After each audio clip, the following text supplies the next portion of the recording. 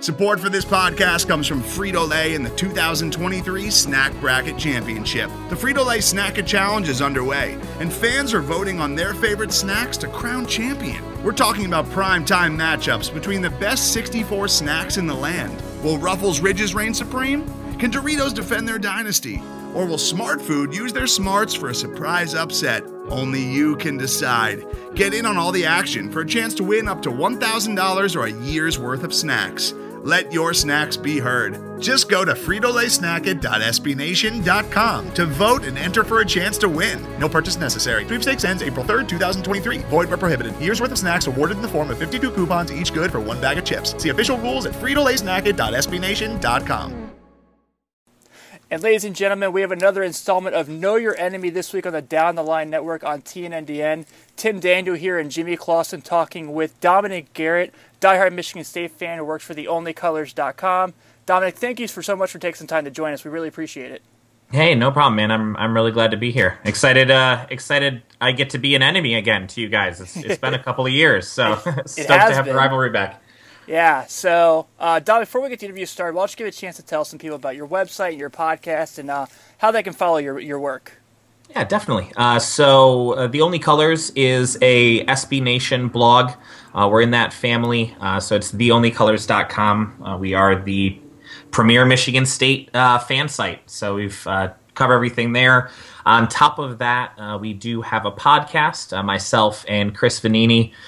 We host that once a week called The Only Podcast. You can find that on iTunes.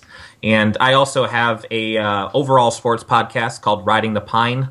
You can find that on Twitter and on iTunes at RTP_podcast. So, yeah, excited. Really, really stoked to be covering Michigan State football this year. A lot of questions going in, but it wouldn't be a Big Ten college football season without having a lot of questions and having to figure that out early in the season. So I'm excited for this matchup to see what we're really made of. So we'll get started here. One of the reasons that really attracted me to your work was right after Notre Dame played Texas on Labor Day weekend, you put up an article saying what Michigan State can learn from Texas to beat Notre Dame. So while we're here, let's kind of go into detail there. What you saw in that game as far as like Notre Dame's weaknesses. Obviously, they've played a game since then against Nevada where they looked very good and looked dominant. What really jumps out for you at Notre Dame as far as where you guys can win this game? Well, there was a couple of places that I saw what I would call weaknesses on Notre Dame. Now, I will say while they did end up losing that game, it very well could have gone the other way. The Texas game, well, it was absolutely, it was crazy to see the first two possessions, just touchdown. I had a feeling it was going to end up being one of those close to, 100 total point games. But there was just a couple of weaknesses that I did see. First off was with your secondary. I know that you guys did just suffer that injury for Sean Crawford, which was an unfortunate loss for you guys. And I mean, you hate to see a kid like that have an injury, like an Achilles tear. That's we all wish him, the ability to get back as soon as possible. But when you're looking at what Shane, the true freshman quarterback for Texas, was able to do. His ability to use his eyes to be able to look off the coverage and get some one-on-one coverage, some go routes, catch your defensive backs with their back to the quarterback a couple of times. That's one area that I think if your safeties are not actually staying back and they're trying to read and they're moving over too fast and giving those one-on-one routes, a quarterback like Shane was able to do, and like Tyler O'Connor could potentially do to get some of those matchups, over the top and some of those 50-50 balls. That's one thing that I think would be able to provide Michigan State with a couple of opportunities. And then, obviously on the other side, our secondary really has to be able to step up. Now, I have a feeling, especially after watching you guys against Nevada, while I didn't get too much more information there. One thing that I did see is that seems like Deshaun Kaiser is the go-to, that makes sense. The way that he's been playing compared to the way that Malik's been playing, and if our secondary can actually step up and play a little bit more like we did in 2013, bring back as close to possible of the no-fly zone 2.0. Our linebackers are really good in space. They can make tackles. We with the bringing back Ed Davis, since he just got his 6th year of eligibility, as well as having Malik McDowell up on the front lines. There's a really good chance we'll be able to get pressure, and as long as we don't let Kaiser beat us with the feet, I think that this has the opportunity to be one of those really close games that will go down in the history of this rivalry as being the one that could really go either way. And you talk about the rivalry and obviously how excited we are to have it back. A lot of great games that this game has seen in the time. My co-host here even being in one very close down to the wire game, the infamous Golden Tate jumping into the band game. Oh yeah. So when you look back at this rivalry, what excites you the most? But the question I'm going to ask you before that is, it's been 5 years now. Can Michigan State fans finally admit that the fake field goal should have been to delay a game? Oh man, I was wondering if that was gonna come up. I don't think that no, we probably won't admit that. Like, if I'm going to be honest, we hold on to that. And the amount of times in my personal Twitter feed I've seen people sharing that play over and over again, I don't think anybody's going to let that go anytime soon. Worth a try. Yeah. No, Dominick, but I mean, Jimmy Clausen here. Yeah. How's it going, Jimmy? Everything's going well. I got a question for you. So Malik McDowell, Mel Kiper said that he could possibly be the first pick in the 2017 NFL draft. What do you see from him that he's done just in one game against Furman where he could be destructive against the offensive line and, in particular, Sam Mustipher, going into this game on Saturday? Yeah, Malik it's interesting because while he obviously played a different position, he kind of, for a while, was in the shadow of Shalik Calhoun. And, Shalik had some of the biggest, most destructive plays that I can remember in recent memory of a defensive lineman for Michigan State. And one thing that I think Malik has been working on a lot is, number one, just being able to get pressure, in on the quarterback. The different schemes that Michigan State has run on defense, going back to the way that it was with Pat Narduzzi. Malik has really been working on his speed. Not only is he he's a big dude. Like, he definitely is going to be disruptive, but he's also been working on his hands. I think that one thing that you saw a lot with a Shalik Calhoun was his nose for the football, being able to not only get his hands up, but not just, have some tree trunks that bat the ball down, but be able to keep it active, get a couple of strip sacks in there. And I think that that's one thing that Malik really needs to be able to do. The rest of the defensive line for Michigan State is a bit of a question mark. He is the big guy there. So right. If he can be able to pull a double coverage on him to give the other guys, even the linebackers a chance to be able to get some pressure, I think that even more than a fumble, that would be something that he just brings. You want to pay attention to him, and you have to be able to put schemes in place to stop him. So if that gives other guys a better look to try to get some pressure on the quarterback, then more power to him. Definitely. Going to the offensive side of the ball for you guys, Tyler O'Connor, redshirt senior. He was behind Connor Cook for the past couple of years. He had a good game against Furman. He was 13 of 18 for 190 yards, 3 touchdowns, 1 interception. But how good really is he? Is he going to be able to take advantage with L.J. Scott in the backfield of the Notre Dame defense? Like you said before, their secondary is still questionable. They have a senior at corner with Luke Cole, had an injury. Can Notre Dame's defense find another corner on the other side going against Tyler O'Connor? Are they going to be able to stop Tyler O'Connor? Is he going to be able to throw the ball down the field to all his playmakers, hand it off to L.J. Scott? What do you see from Tyler O'Connor that you saw last year in the first game against Furman that makes you think that they're going to be able to move the ball against Notre Dame's defense? Yeah, that's a great question, Jimmy. The one thing that has impressed me the most with Tyler O'Connor is his leadership ability that he does have. There's a lot of questions that came in last year. Obviously, it was a storyline that lasted the beginning of the season all the way up through the draft. The fact that Connor Cook wasn't actually voted a captain.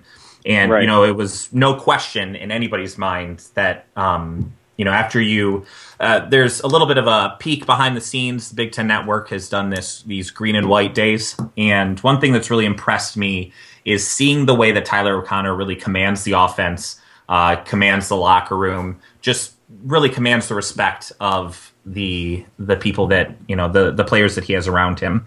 He does not have the arm strength or the skill that a Connor Cook does, but he doesn't necessarily need to have that. The one that I did put, we mentioned earlier with the questions that I have about Notre Dame's defense, Tyler O'Connor, while he did have decent numbers, he needs to do a better job himself of looking off coverage. There was a couple of times against Furman where he was really staring down like Monty Medeiros. A couple of passes were broken up, one of which was dropped by a defensive back for Furman that should have been returned for a touchdown if he would have caught it cleanly. So Tyler O'Connor really needs to be able to use his eyes as much of a weapon as his arm is. He's a big guy. He kind of does remind me, not complete in stature, but as we're recording this, Ben Roethlisberger is facing off, for the Steelers. Tyler O'Connor's a big guy, and he is surprisingly mobile. So if he, doesn't get too far back on his heels, able to move around a little bit, the Notre Dame defensive line is a lot bigger than Furman, and there's a lot of questions on the offensive line for Michigan State just because it is a lot younger. I mean, anytime you lose a Jack Allen, a Conklin and an Allen on the front line, you're not going to have quite as much time, but we have a back in LJ Scott that can actually make people miss, and some young receivers that, if O'Connor is able to look off some coverage, we'll be able to pick on Nick Coleman, try to pick on the Notre Dame defense a little bit to see if we can open that up a little bit. But if that doesn't happen early, playing from behind with a quarterback that's not looking off, I mean, it doesn't matter how good LJ Scott is. We're going to have to put the ball in the air, and that's really what I see the key being to this game is Tyler O'Connor's ability to go through his progressions and not stare down receivers and try to open up the game a little bit. Right. So when we look at this game, Dom, the spread came out looking like Notre Dame being the favorite so far. Coming off the loss to Texas, Michigan State having a week to prep. I'm not exactly surprised Notre Dame is the favorite. I'm more surprised that Notre Dame is an 8-point favorite in this game. What do you look at the spread? Is that something you really see likely, or is that something you agree with? I mean, what I've seen so far, I would think so.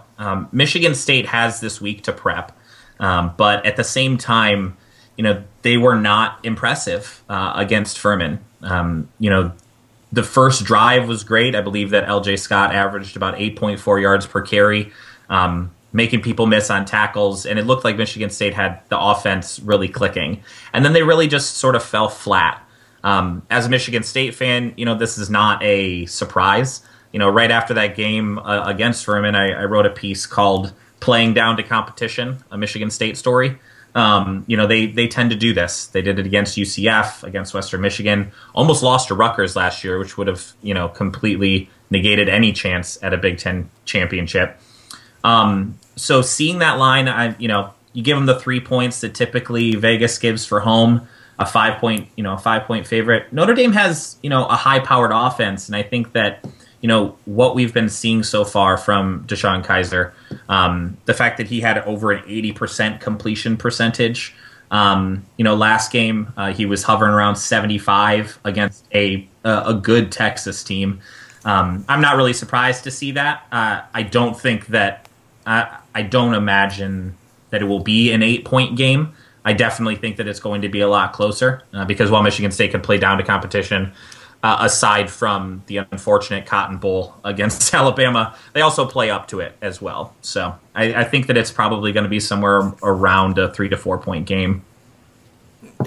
So let's take the name Deshaun Kaiser out of this. From the outside looking in, who's a Notre Dame player that really scares you in this game? Whether it be like an Isaac Rochelle, whether it be if Torrey Hunter Jr. does come back from the concussion and plays this week, who's someone that really jumps out at you that really worries you about that Michigan State has to line up against?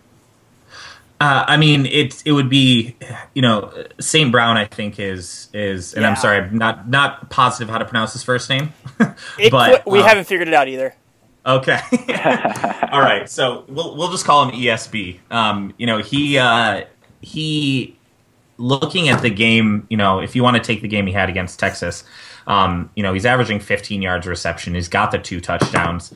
He has 160 yards in the season, a 59-yarder that he had against Nevada.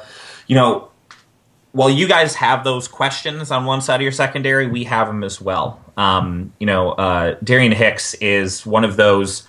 There was a couple of passes that I saw ESB grab against Texas that I knew that, as well we're going to be picking on Nick Coleman, you guys are probably going to be picking on Hicks, because while Cox and Monte Nicholson and Devontae Copeland are pretty good, Hicks is that question mark there. And so if Kaiser is able to get him the ball, he looks like he's definitely, he's one of those guys that's just going to be able to make some plays. That's one of the things that that is obviously very scary. Anything like that, I lose some sleep at night thinking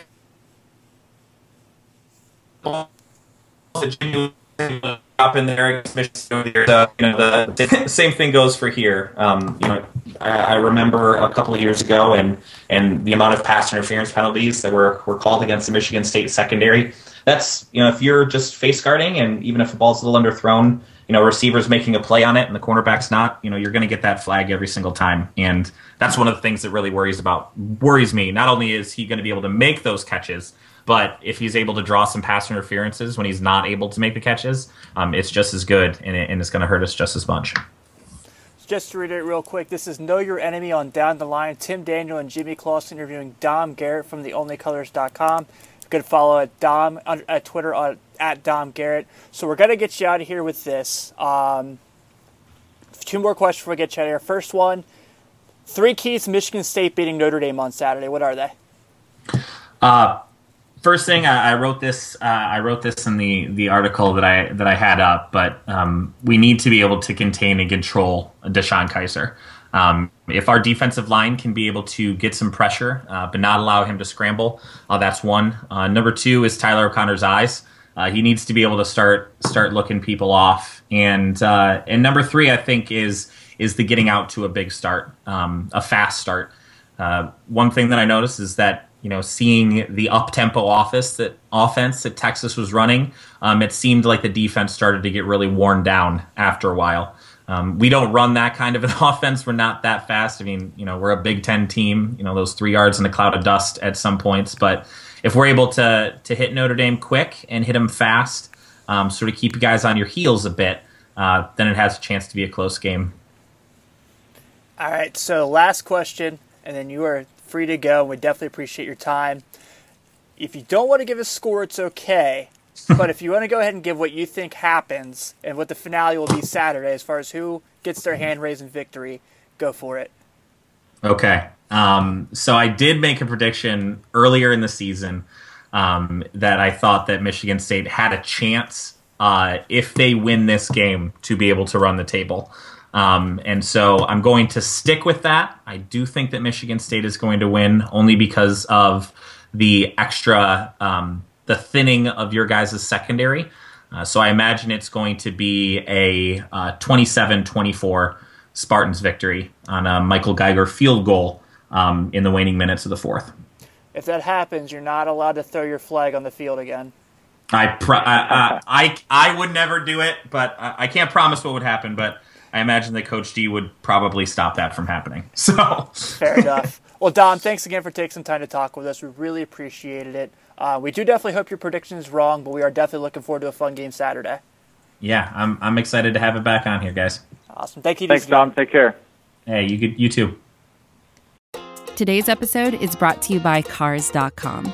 With over 2 million vehicles and 50,000 more added every day, Cars.com will match you with the perfect car for you, your budget, your life, your style. And if you're ready to say goodbye to your current car, Cars.com will get you an instant offer to cash it in. Just start by entering your license plate and get matched with a local dealer who will write you the check. So whether you're looking to buy or sell, just go to Cars.com. It's magical.